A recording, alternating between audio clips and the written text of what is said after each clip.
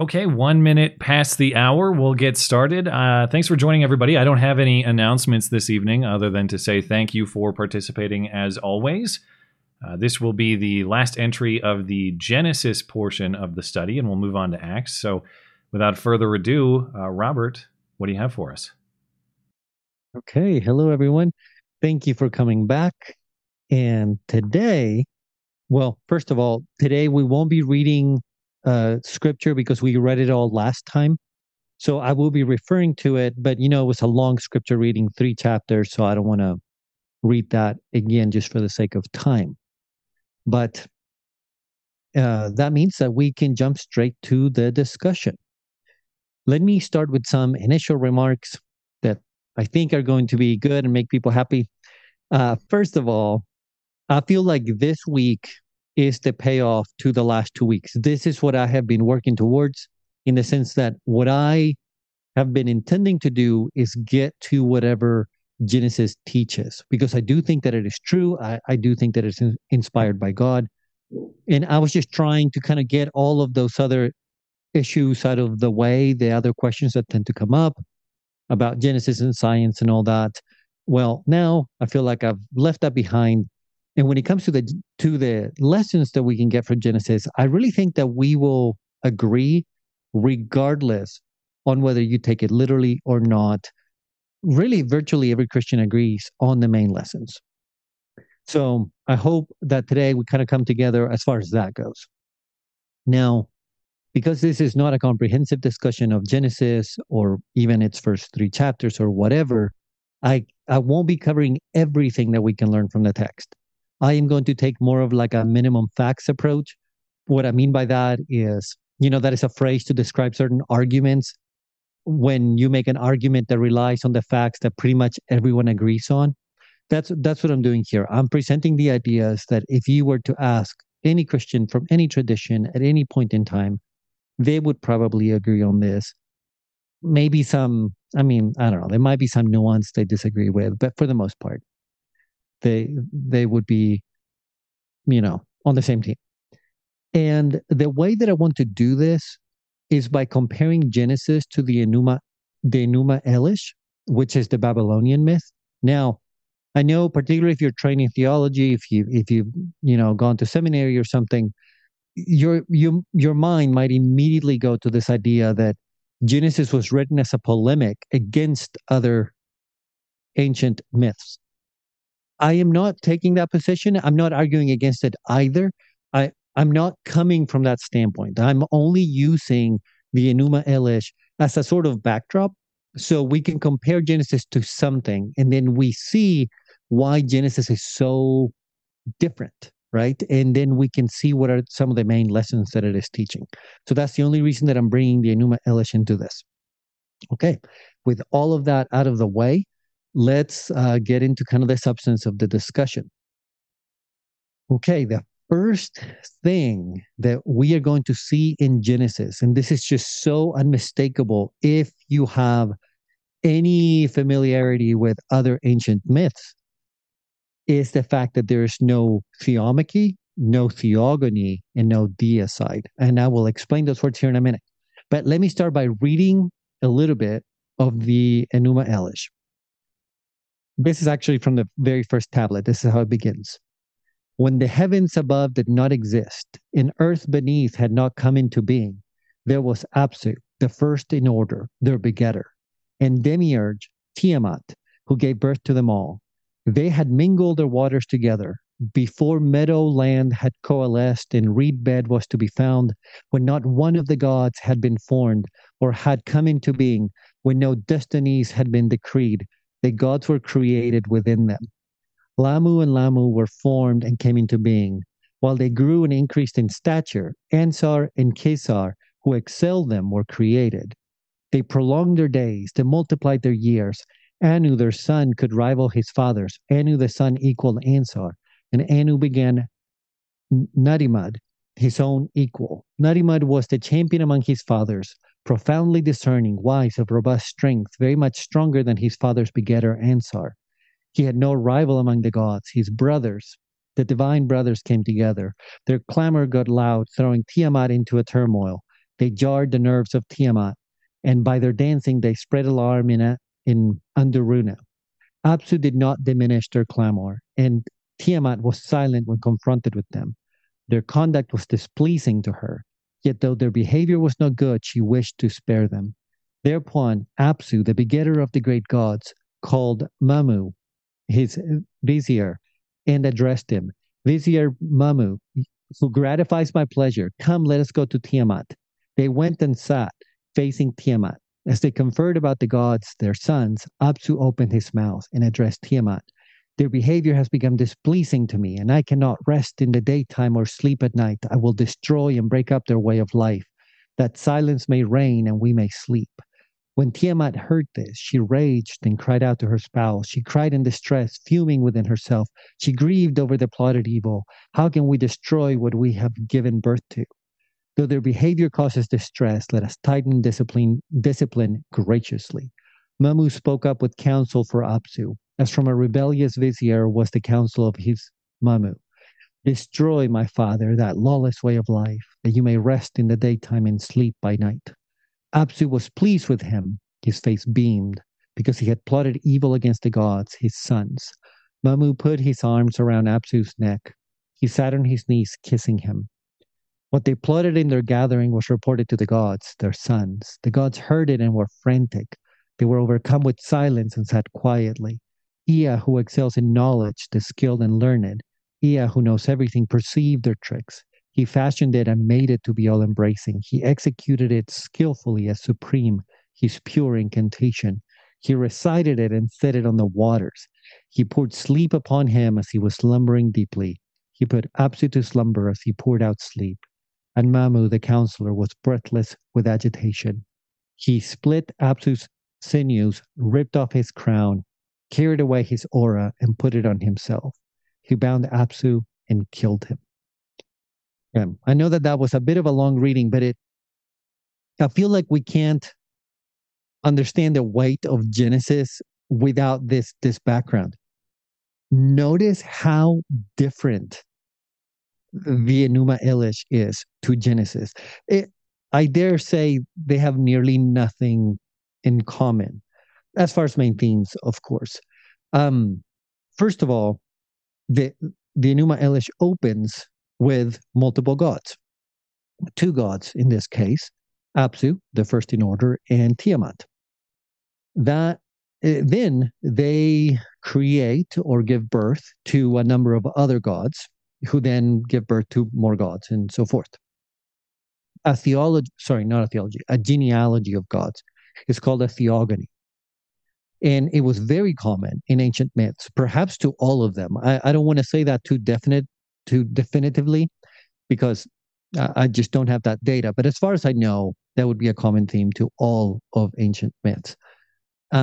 Genesis, however, has nothing of the sort, right? We have no genealogy of gods. God is just him in the beginning. In the beginning, there is just God. Now, I want to address perhaps a little wrinkle there. Somebody could say, hey, but sometimes God speaks in the plural. It sounds like he's addressing a crowd. So some scholars think that in those passages, which, mind you, are not at the very first, they're not in Genesis 1:1, they come a little bit later. But even if there are other beings involved, that would be a sort of heavenly council that he is addressing, like a council of angels. There's never any hint in Genesis or throughout the Bible of other gods, right? So there is no genealogy of gods whatsoever in Genesis. By the way, and this is a debate that I don't want to get too far into because, we could get derailed, but the way that most scholars take the plurals in the first 2 and 3 chapters of Genesis is the regal plural. It is the way that a king would speak back in the day.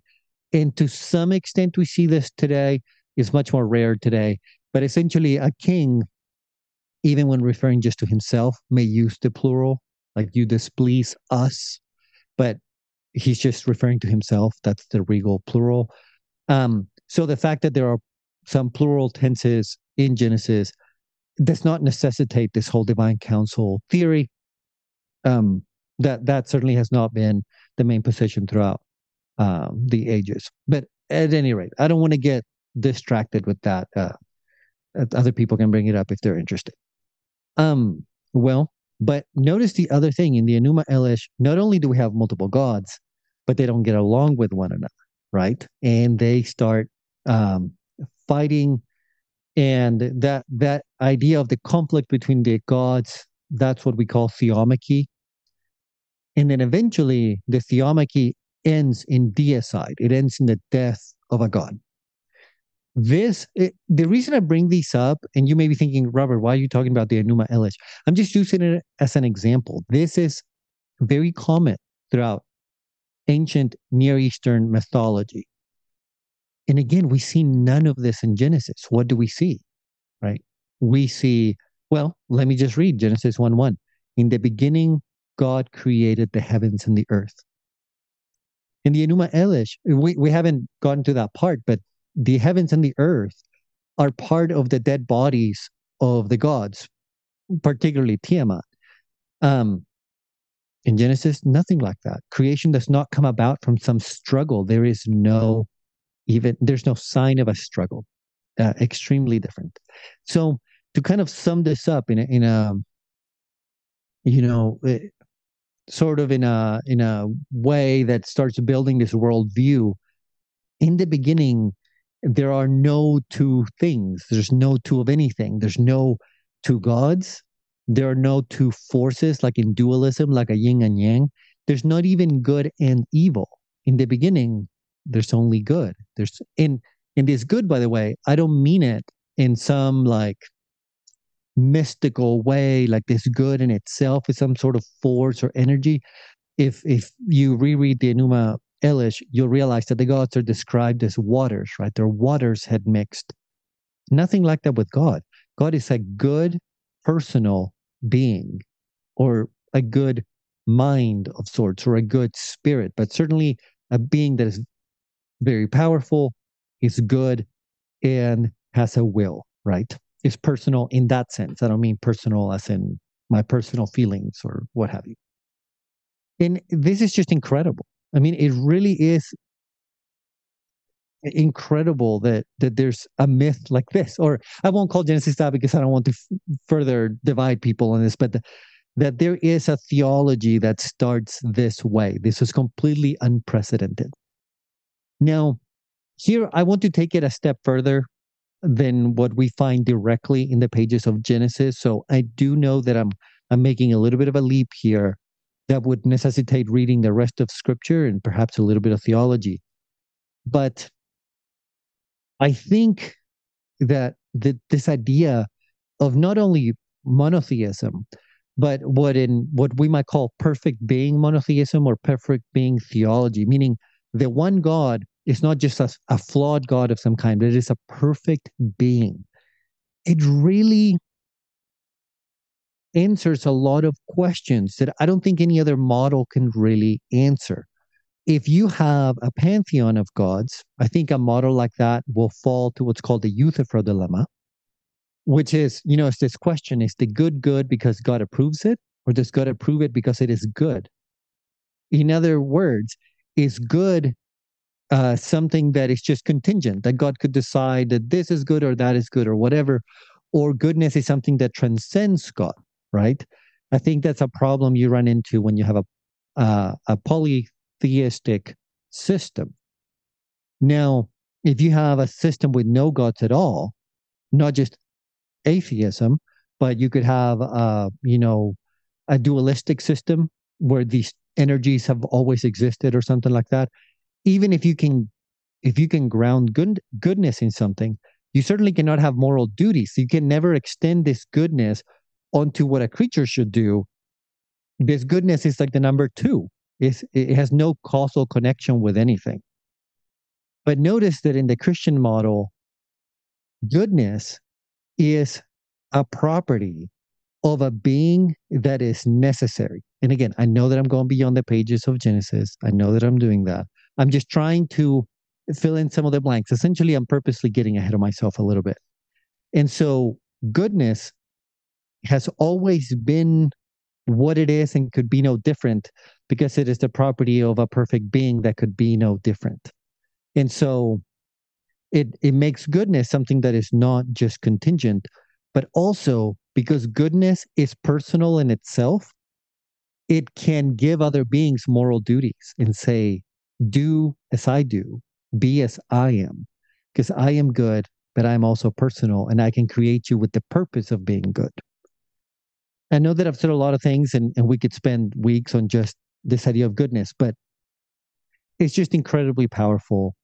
We can talk more about it during discussion if you guys would like that.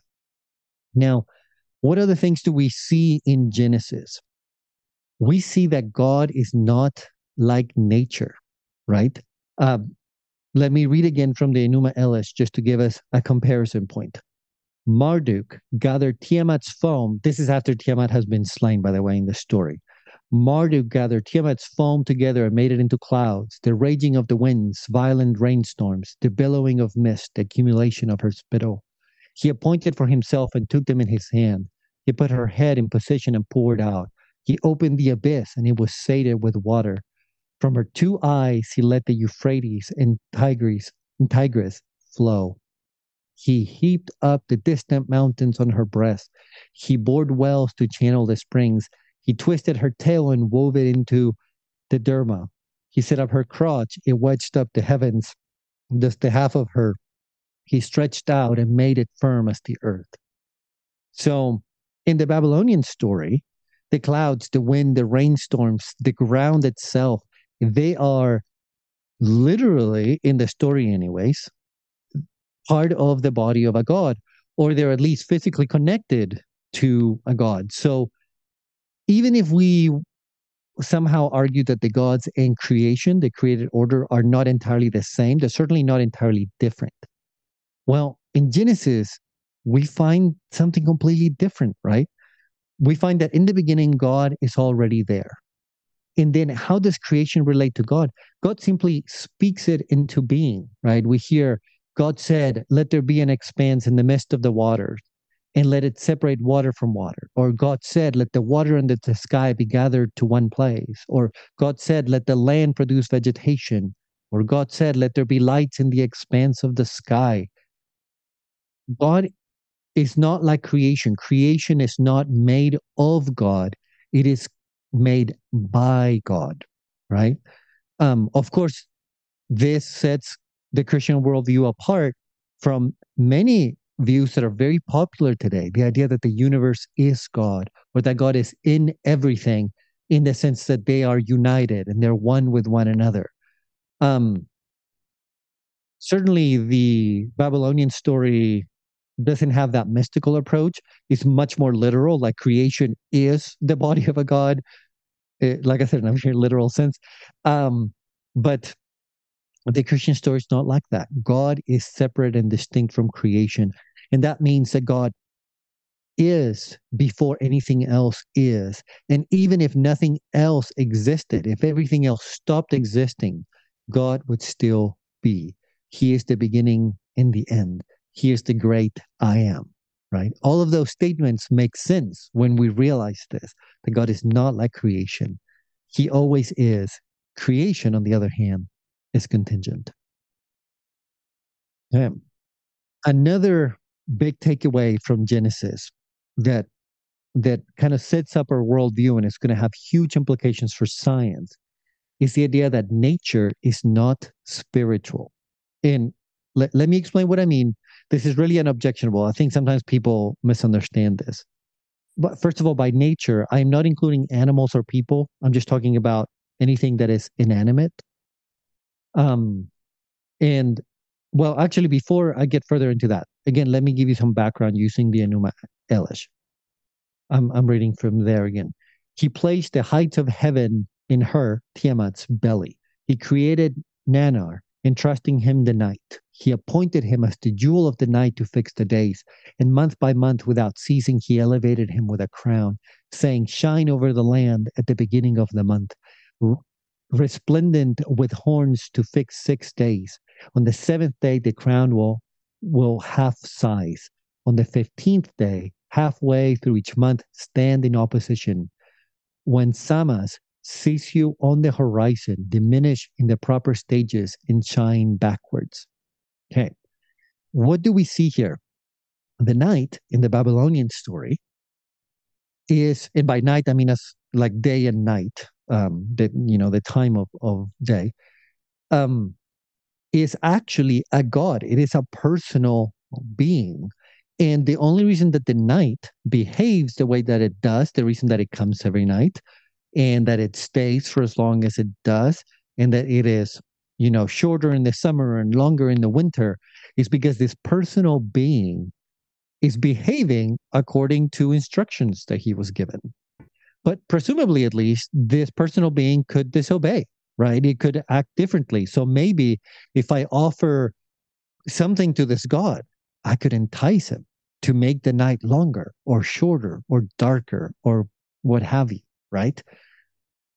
But notice that is not at all the Christian understanding of nature.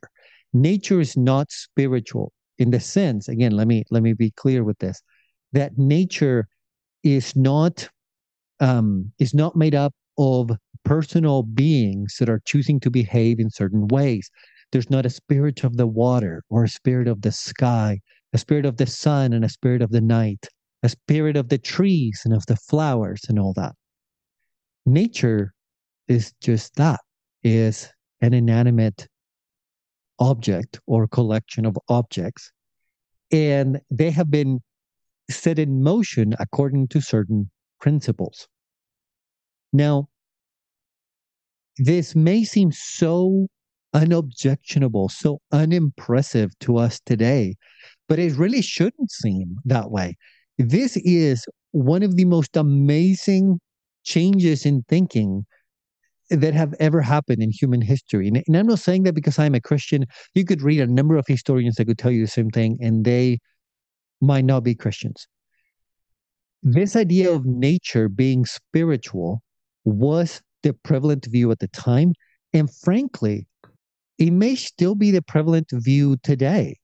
I don't have numbers as far as like a survey where I can really give you, some specific data. But think of people who use crystals, for example. They believe that nature is spiritual, that there are these mystical energies. Now, to be fair, let me backtrack a little bit. Some people who use crystals, they may claim that it is science, that these energies are not spiritual, that they are just physical. But generally speaking, I think the use of crystals involves spirituality, right? And so they're trying to influence these spirits that are in the air and the water and in everything else for that matter. Well, that's not the Christian worldview. Now, there's also one more addition that Genesis makes to creation that is really key, and sometimes we miss it, is the fact that creation came about by the design of a mind, and a mind that is not altogether different than ours.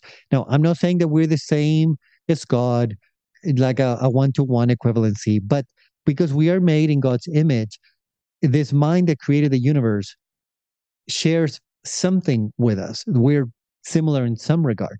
Well, that means that the world around us can become intelligible. It is something that we can understand. And again, you might think that is so plain vanilla. Literally everyone believes that. That was not the case at the time. And again, it's really not the case today either. Or what I'm saying is not all people today believe that. Many people believe the universe to be this mysterious thing that really cannot be understood because it, again, just mysteries built into it as opposed to intelligibility. And this piece of the Christian worldview has been key to the development of science. This is something that historians, Christians and non-Christians alike, will agree upon. Now, not all of them. There are some historians who kind of go against the grain on this, and I want to be honest about that.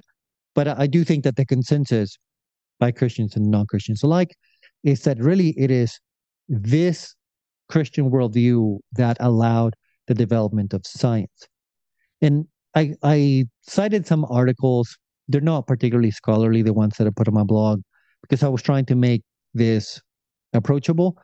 So let me give you some examples. I'm going to read from this article that I think makes the points perhaps overly kind of cutesy and simplistically, but they're there. It says, for example, laws up above. The ancient Chinese had incredible technology, but not science as we know it. Why? Because while they were intelligent, they did not believe in a higher intelligence, not in the Bible sense. They didn't think there were ever present, always applicable laws of nature that govern the universe. They went out into the world and tamed it through technology, but they didn't seek to press it into the deeper laws of the universe.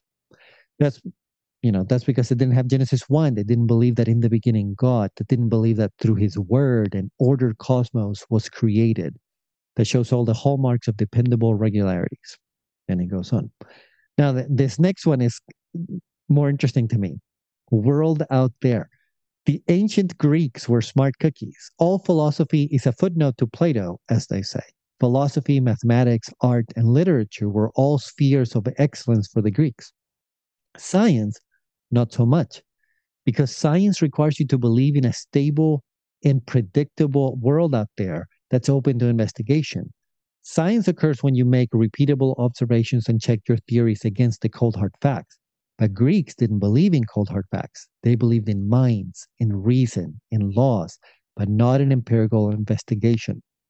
Let me give you an example here to explain what this means. For example, the Greeks were convinced that the planets moved in a circular shape because the Greeks were convinced that the world out there had to be modeled after the very elegant concepts that you could just think about, right? So because they could think about geometry and come up with these elegant shapes, then the world out there surely was modeled just after those shapes. That would be the most elegant way the world could be. So they didn't really care to look if it was truly a circle, the shape that their planets were traversing. Because we believe that a mind has made the universe, and this mind could have made the universe this way or that way. As Christians, we can't assume that, right? I can't assume the mind made certain decisions because he might as well have made different decisions. I actually have to go out there and investigate.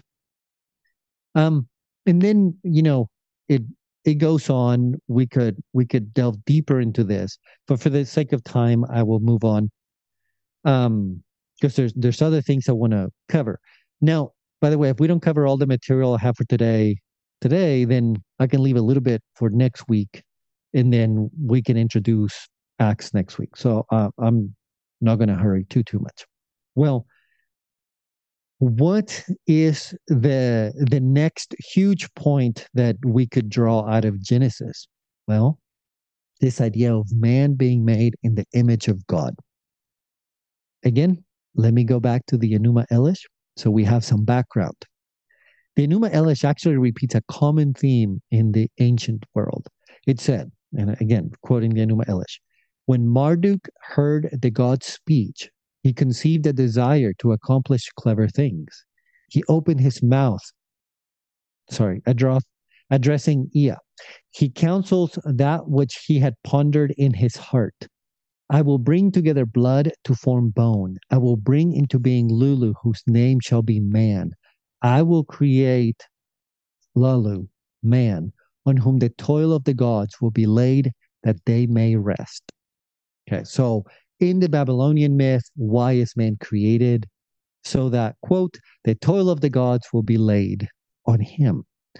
Now, you might remember that last week I mentioned an Egyptian myth that essentially answered that question the same way, the question of why was man created? Well, it was because the gods were tired of working. In the case of the Egyptian myth, they were tired of digging ditches, quite literally. And so they're like, we need somebody to do our work for us. And they created mankind. Now, in Genesis, why is man created? again, it is so different. This is why I'm reading the Enuma Elish. I'm trying to show that I'm not exaggerating. I'm not trying to over dramatize. Genesis is beyond groundbreaking. Why is humankind created? Well, we can read it. This is from Genesis 1:26 through the first part of verse 28. Then God said, "Let us make humankind in our image, after our likeness, so that they may rule over the fish of the sea and the birds of the air, over the cattle and over all the earth, and over all the creatures that move on the earth." God created humankind in his own image. In the image of God, he created them. Male and female, he created them. God blessed them and said to them, "Be fruitful and multiply, fill the earth and subdue it." Okay, this again is shocking and remarkable. Man is created to be like God, at least in some sense, and we will discuss that here in a little bit, to rule the earth and to be fruitful and multiply. Now, let's discuss some of these in turn. To be fruitful and multiply. We actually see this theme again in Genesis. It comes up in Genesis 2, verses 21 through 25. I will read that. It says, "So the Lord God caused the man to fall into a deep sleep. And while he was asleep, he took part of the man's side and closed up the place with flesh. Then the Lord God made a woman from the part he had taken out of the man, and he brought her to the man. Then the man said, 'This one at last is bone of my bones and flesh of my flesh. This one will be called woman, for she was taken out of man.' This is why a man leaves his father and mother and unites with his wife, and they become one family. The man and his wife were both naked, but they were not ashamed." Okay. I know that I'm going to make some people upset by saying this because of our modern sensibilities, but it's rather unmistakable. I would say it's inarguable that one of the main reasons for which we are created, or one of the main features of mankind, is this mission to marry and have children. Now, here I am going to put in a caveat before I make too many people upset. We could go to verses of the New Testament that make it abundantly clear that there's not a moral duty to get married, in the sense that one has not sinned if one remains single. And I am not disagreeing with that. I am not taking away from that one bit. But I fear that in our modern world, that caveat has become this exception that is swallowing the rule. That now people are like, "Oh, marry or don't marry, it's whatever. It doesn't make a difference."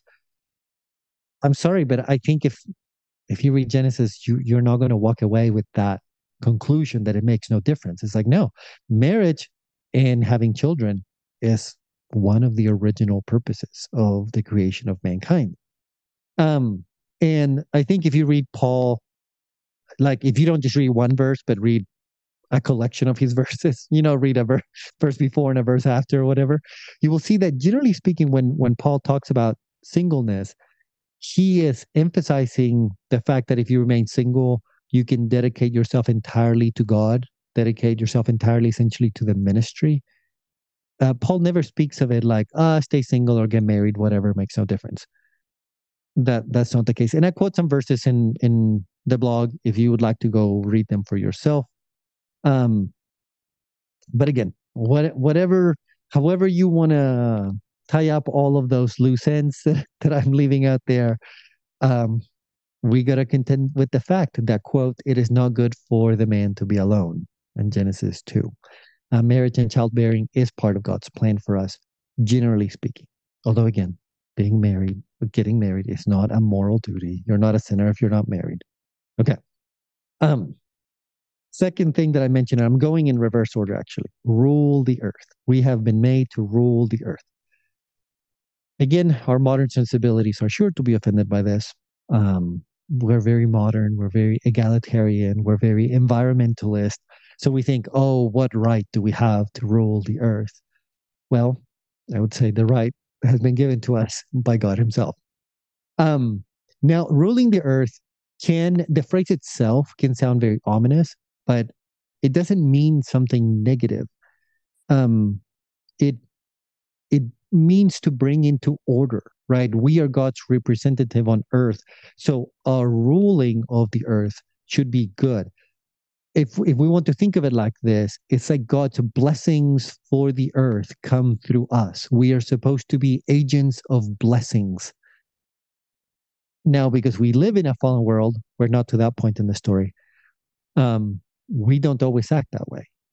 That doesn't mean that it makes it right. It doesn't mean that being cruel to animals or polluting or whatever is correct. It is not. We are to rule, but we should do so rightly. Now that to rule something well implies knowing the thing that you are administering, right? The thing that you are ahead of, and so this duty would necessitate that we explore the world and understand it and then treat it correctly. And yeah, we are given this commission. And finally, this is probably the last thing that I'll get to discuss today, but that's okay. Well, I mean, I guess I'll see if there's comments or whatever. But we are made in the image of God. Now, we could spend an entire session just on this phrase. And I would give you different views and we could look at pros and cons and all that. But because this is not an exhaustive exploration of Genesis, but a sort of primer, I don't mind sticking to the mainstream position, what Christians have thought of throughout the ages. Now, again, this is not the only view, but I do think it's fair to say that this is the mainstream view. Or actually, before I give you the mainstream one, let me do a bit of an exercise. What if I were to ask you, what makes a person a person? What is the Imago Dei? Well, probably the answer that somebody would give is the ability to reason. Or they may say something like the ability to make moral choices, something along those lines. Now, that's not completely off the mark. I'm not saying that is a completely wrong answer, but I think if you press against that answer a little bit, you will see that there are problems. Like if, let's say, to be a person is to have the ability to reason. Well, what if I give you counterexamples like a fetus or a person who is in a coma or truly a person who is asleep, right? Well, they don't have the ability to reason. And so they're not persons. They might be human, but not persons. And so they're like a human body, essentially, but they're not a human person. So essentially, if somebody's asleep, you should be free to kill him because you haven't killed a person. Now, that sounds silly, but I mean, these are real arguments that people make. Well, but like I said, I don't think that this idea of the ability to reason is completely off the mark. Can we maybe give a slightly better answer that could survive those counterexamples that really gets to the essence of the Imago Dei?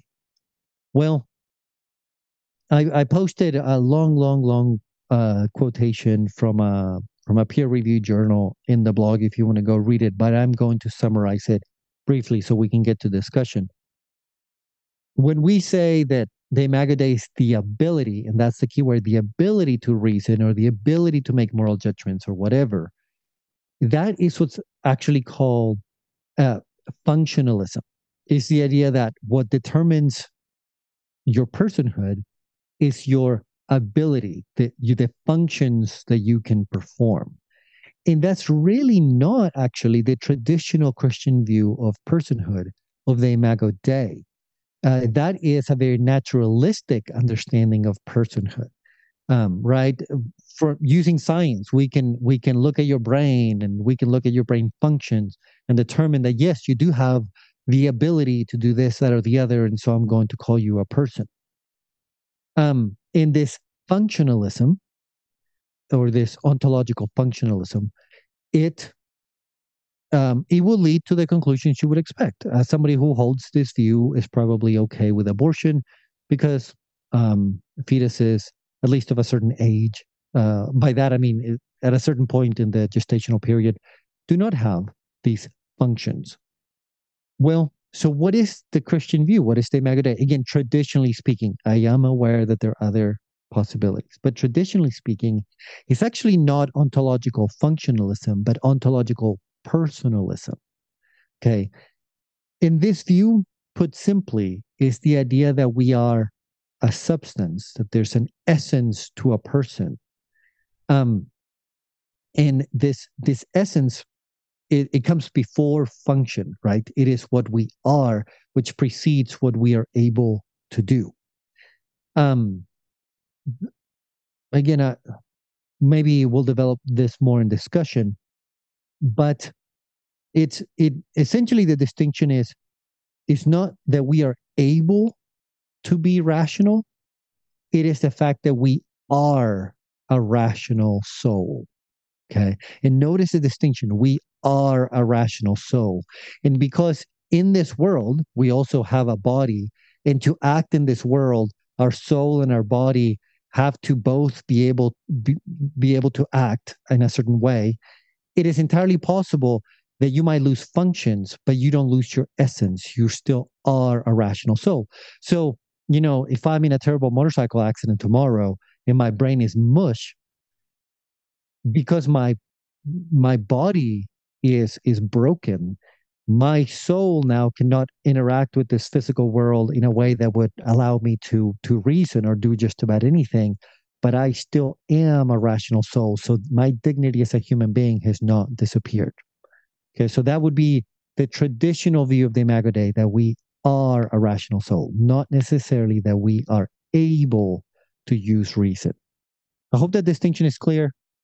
But it's a key distinction, because if we are a rational soul, then a fetus is a person and deserves dignity. Somebody who's in a coma is a person and deserves dignity. A person who is asleep is a person and deserves dignity. I think if you read that article that I posted and summarized, you will see that this idea of ontological personalism really it solves a lot of issues, like the issue of identity. By that I mean, let's say that I cut off your arm. Are you still you? Yes, right? If I cut off the other arm, are you still you? Yeah.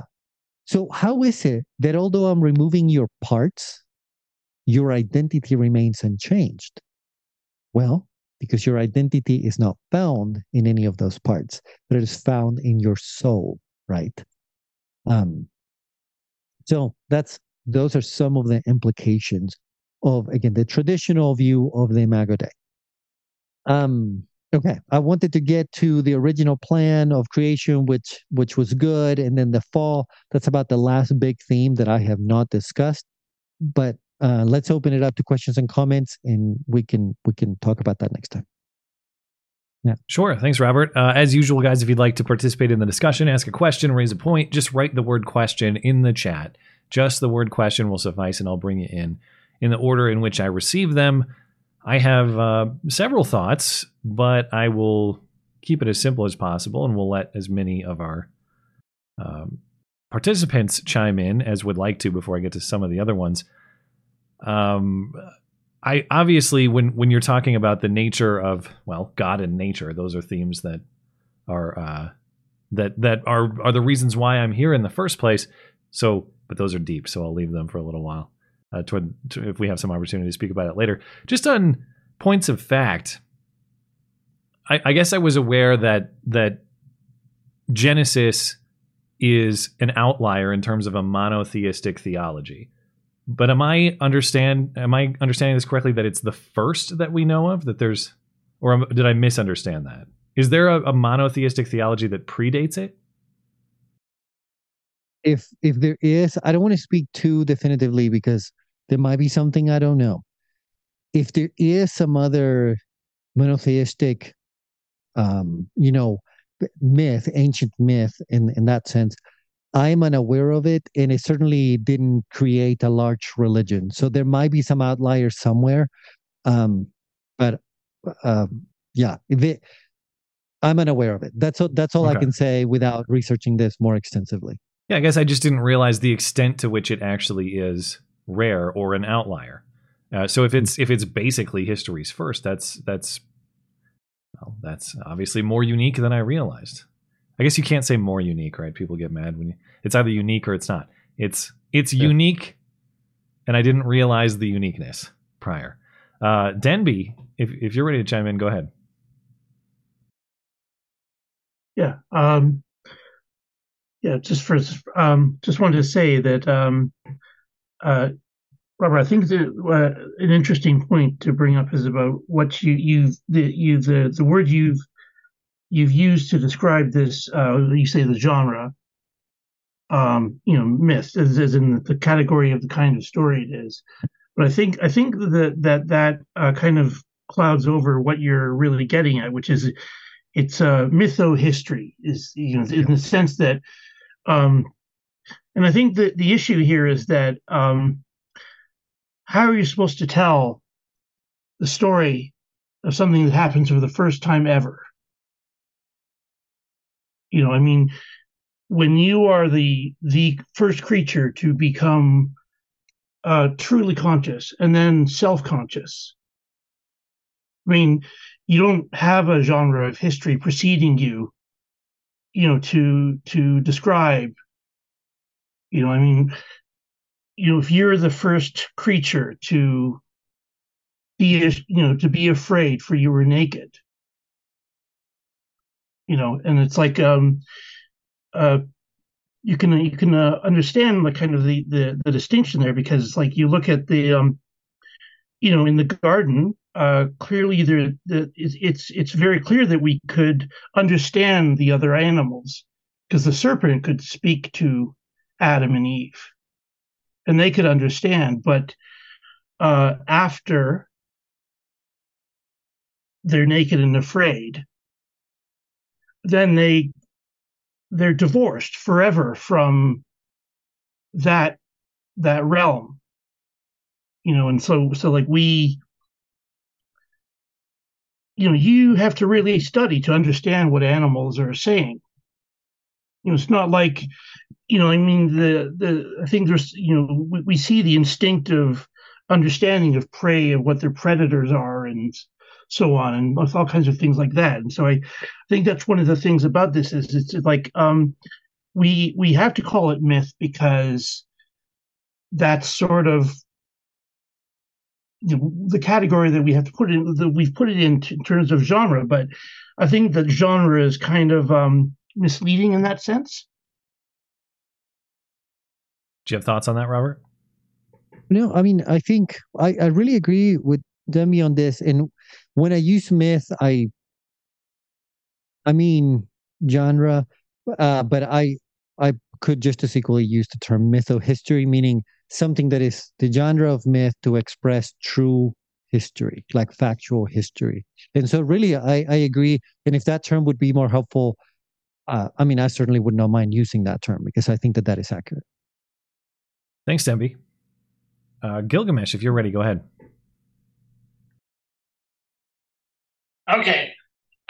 This is something for you, Matt, I want to mention. I remember Blonde brought this up. Did God create all the gods? Like the Greek gods, he created everything. That means he created the Greek gods, the Egyptian gods, all those gods. Do you understand? Because Blonde, I remember she asked that question, did God create all the other gods? Yes, he created all the other gods. He created everything. When he created the universe, he created all the gods. Yeah. I guess now I'm confused, because would that mean that there's some sort of polytheistic truth, or are those just false stories? Well, think about it. He created everything in the universe. That's including all the gods. And then he created, he created, the angels. He created the gods, and then he created man.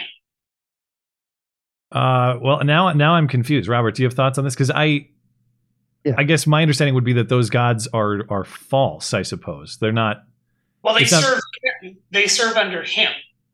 Who are these gods in the? Where do they fit in the Genesis teaching, I suppose? Okay, that's where he's having trouble with. What do you think, Robert?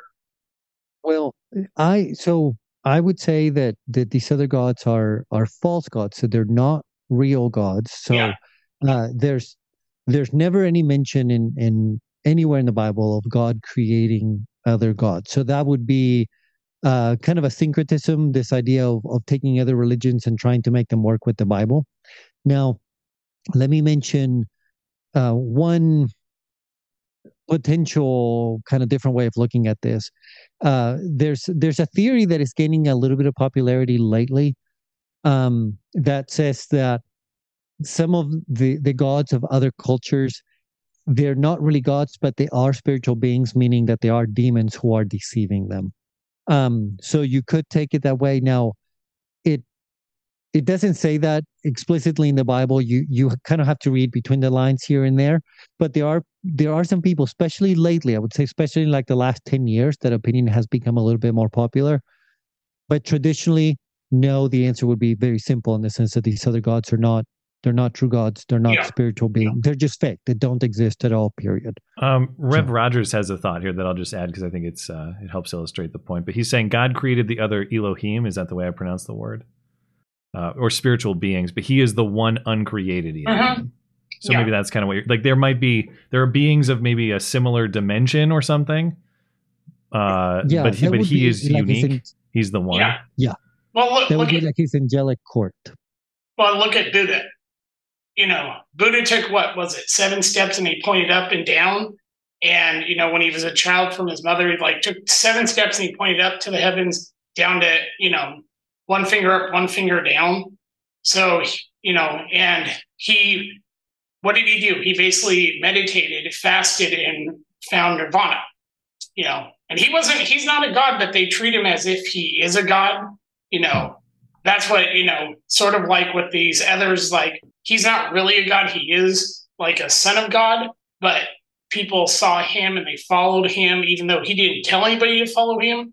And so they sort of treat him as if he is a god, even though he never said that he was a god. Unlike like the, Zeus and everything, they're false gods. Buddha never professes that he's a god. That's what I was trying to get at. Sure. Is that, Yeah. Thank you for the thoughts. I want to make sure we leave some time for the rest because we're getting close to the top of the hour and we got several requests to speak. So thank you for your thoughts, Gilgamesh. I appreciate it. No problem. Have a good night. Greg, go ahead and chime in if you're ready. Yes. Hello, Matt and Robert and everybody. Just one quick comment. I think it's cool to see how important that the thing that Adam stated, this now bone of my bone and flesh of my flesh. Jesus in Matthew 19, when the Pharisees came, they tested him. They asked him a question. They said, "Is it lawful for a man to divorce his wife for any reason?" And Jesus said, "Have you not read that he who made them at the beginning made them male and female? And he said, for this reason, a man shall leave his father and mother and be joined to his wife, and the two shall become one flesh." And then Jesus says, "So then they are no longer two, but one flesh. Therefore, what God has joined together, let man not separate." So we see that Jesus, even when he's confronted with divorce and marriage, he himself goes back to the beginning, and Adam's quote as the bedrock for marriage, and why it's important that God wants us to stay, husband and wife wants to stay together in a bedrock for society. It's really interesting to come to that sort of backward for me, because of course I've been observing politics this whole time, and I've found interest in scripture and religion and faith through that. Reason being that we have undone a lot of that, or we are undoing a lot of that. That fundamental rule, you start messing with that, and look how many things fall apart. And I've never read Genesis.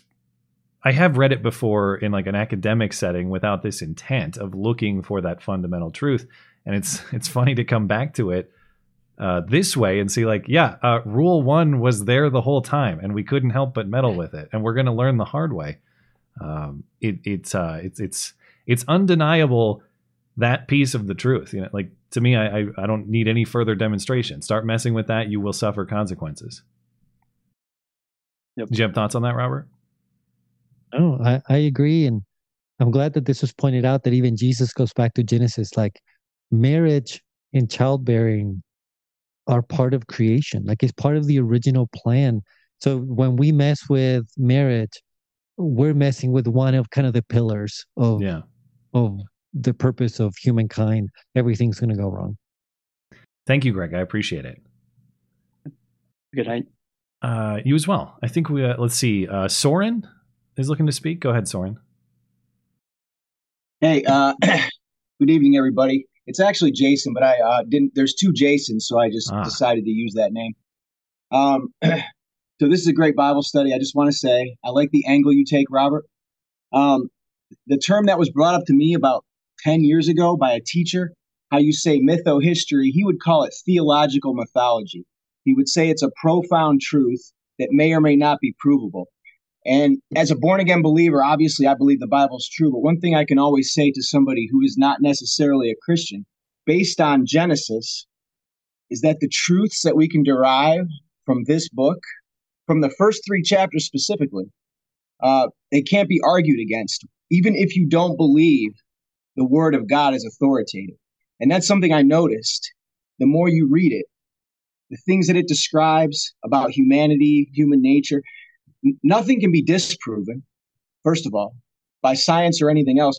But the truths that they describe can't be disproven, not just the scientific facts that are in there about humanity and how we, conduct ourselves and how things are. It's never changed, especially Genesis chapter 3.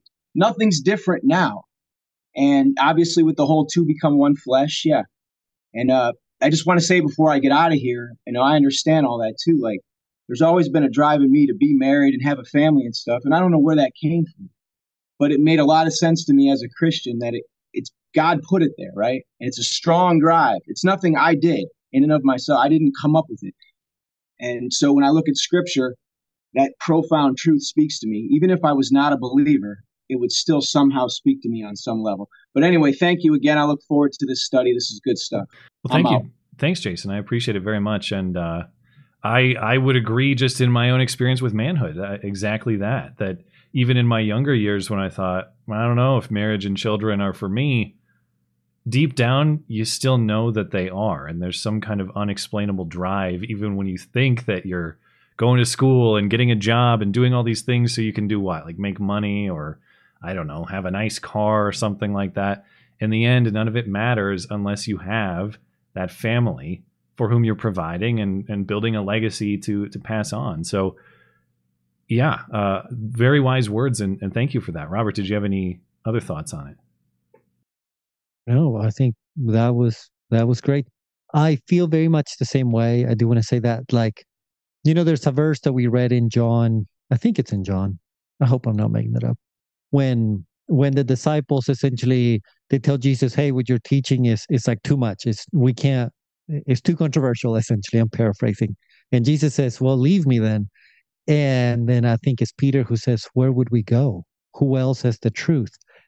And again, I'll paraphrase that. But when I read Genesis, I very much feel that. And I'm just being completely sincere here. It's like, I read it and I'm like, this is true. This is true. Like, where else would I go? This is true. And I know it in my bones. And so I feel that way. Denby, I see your request. William, I'm going to get to William just because we came to you first, but I will give you a chance just to chime in with a final thought before we're finished up here. So, William, if you have a thought, go ahead. Yeah, I don't know if you can hear me with this particular headset. I can't hear you at all, William. I don't know about you, Robert. No. Well, I don't know if you're maybe far away from the mic or bad connection. I don't know.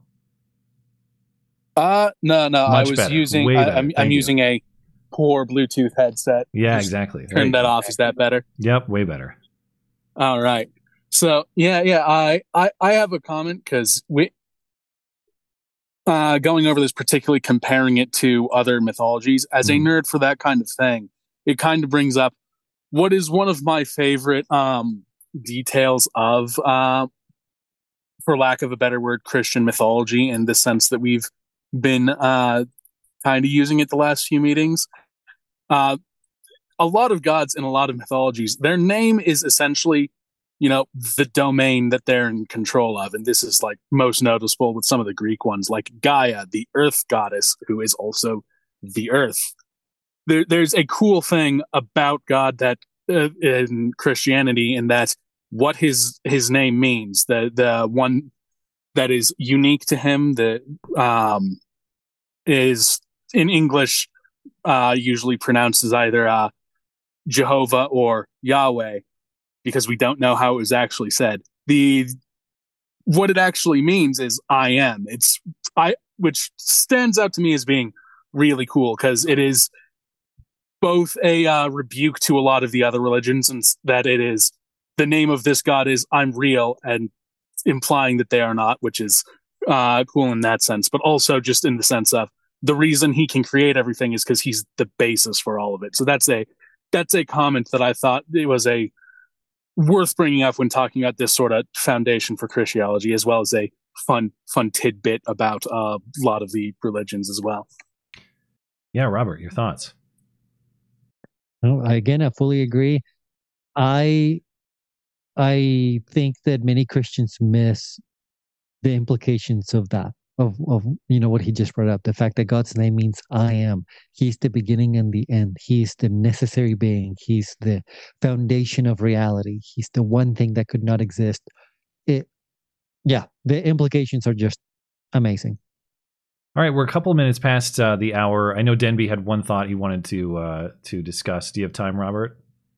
Yeah. Okay, Denby, let's do a final thought, and then we'll wrap up. Oh, yeah. Just two things. The first is, I'm sure that you've noticed this too, Robert, is that all other mythologies, in the end, they justify human passions. So you have lust for someone, you pray to Aphrodite or Eros, Venus, as the Romans would have said. If you want to kill your neighbor, you pray to Ares or Mars. If you want to steal something, well, there's a God who did that. There's, it's so, but from the beginning, in the Bible, the human's desire is not justified. We ate of the fruit from the tree which God forbade us to eat from. It's not like, oh well, just there's this other God telling you to do. No, it was another animal. It was an animal, not like a master of creation. So it's like, and you notice that later with Joseph. Joseph becomes virtually the Pharaoh, but the Bible says he's not a god in any sense. He's just a man who serves God. Do you have thoughts on that, Robert? Again, I fully agree. I'm so glad for all the comments that people are making, but yes, the one thing I didn't get to tonight was the original intent for creation, the fact that it was good, and then the fall. I did intend to get to that. I'll cover it next time, and then we'll just jump straight into Acts. But yeah, I find that to also be such a deep truth of Genesis, this idea that we all have this sense that things are not what they should be. And that actually it's hard to justify, right? If we don't know any different, why would we know that things are not what they should be? But again, more about that next time. We'll talk about it. Yeah, that's a good teaser there, because that is a fascinating question. I think we could talk about for an hour without a concept of that ideal, of that perfect. How do you know that the status quo is bad? How do you know what the good is? How do you know what we're aiming for without that kind of foundational concept? So I look forward to discussing that. Do you have any other thoughts before we finish up? No, that's it. Thank you for everyone who sat through the 3 weeks of Genesis. I know that you kind of had to trust me to get to this point, and I appreciate it. Okay, well, thanks for joining tonight, guys. Appreciate it as always. We will be back next Friday and every Friday going forward, 9 p.m. Eastern Time. And if you missed any part of the study and you'd like to listen back, or you'd like to read what Robert had to say about the content tonight in a written form, head on over to the Bible study page of the website. You can find it on my homepage, mattchristiansenmedia.com. You can also message Robert through that page, or you can get in touch with me as well. So thanks for joining, and we will see you next week, I hope. Have a good night.